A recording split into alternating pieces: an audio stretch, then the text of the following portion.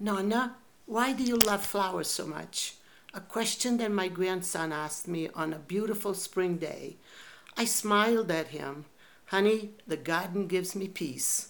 I have a plaque in my garden that reads, My garden, my heaven.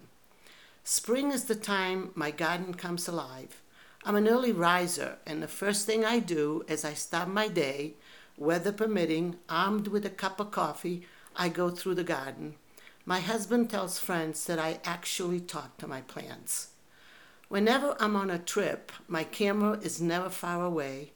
I have collected some wonderful photos of flowers. I like to look back at different flowers I have seen. I sometimes make prints of flowers to put on the walls of my house. As I look back, my love of plants, both indoor and outdoor, comes from my grandfather. I remember walking with him through his rose garden.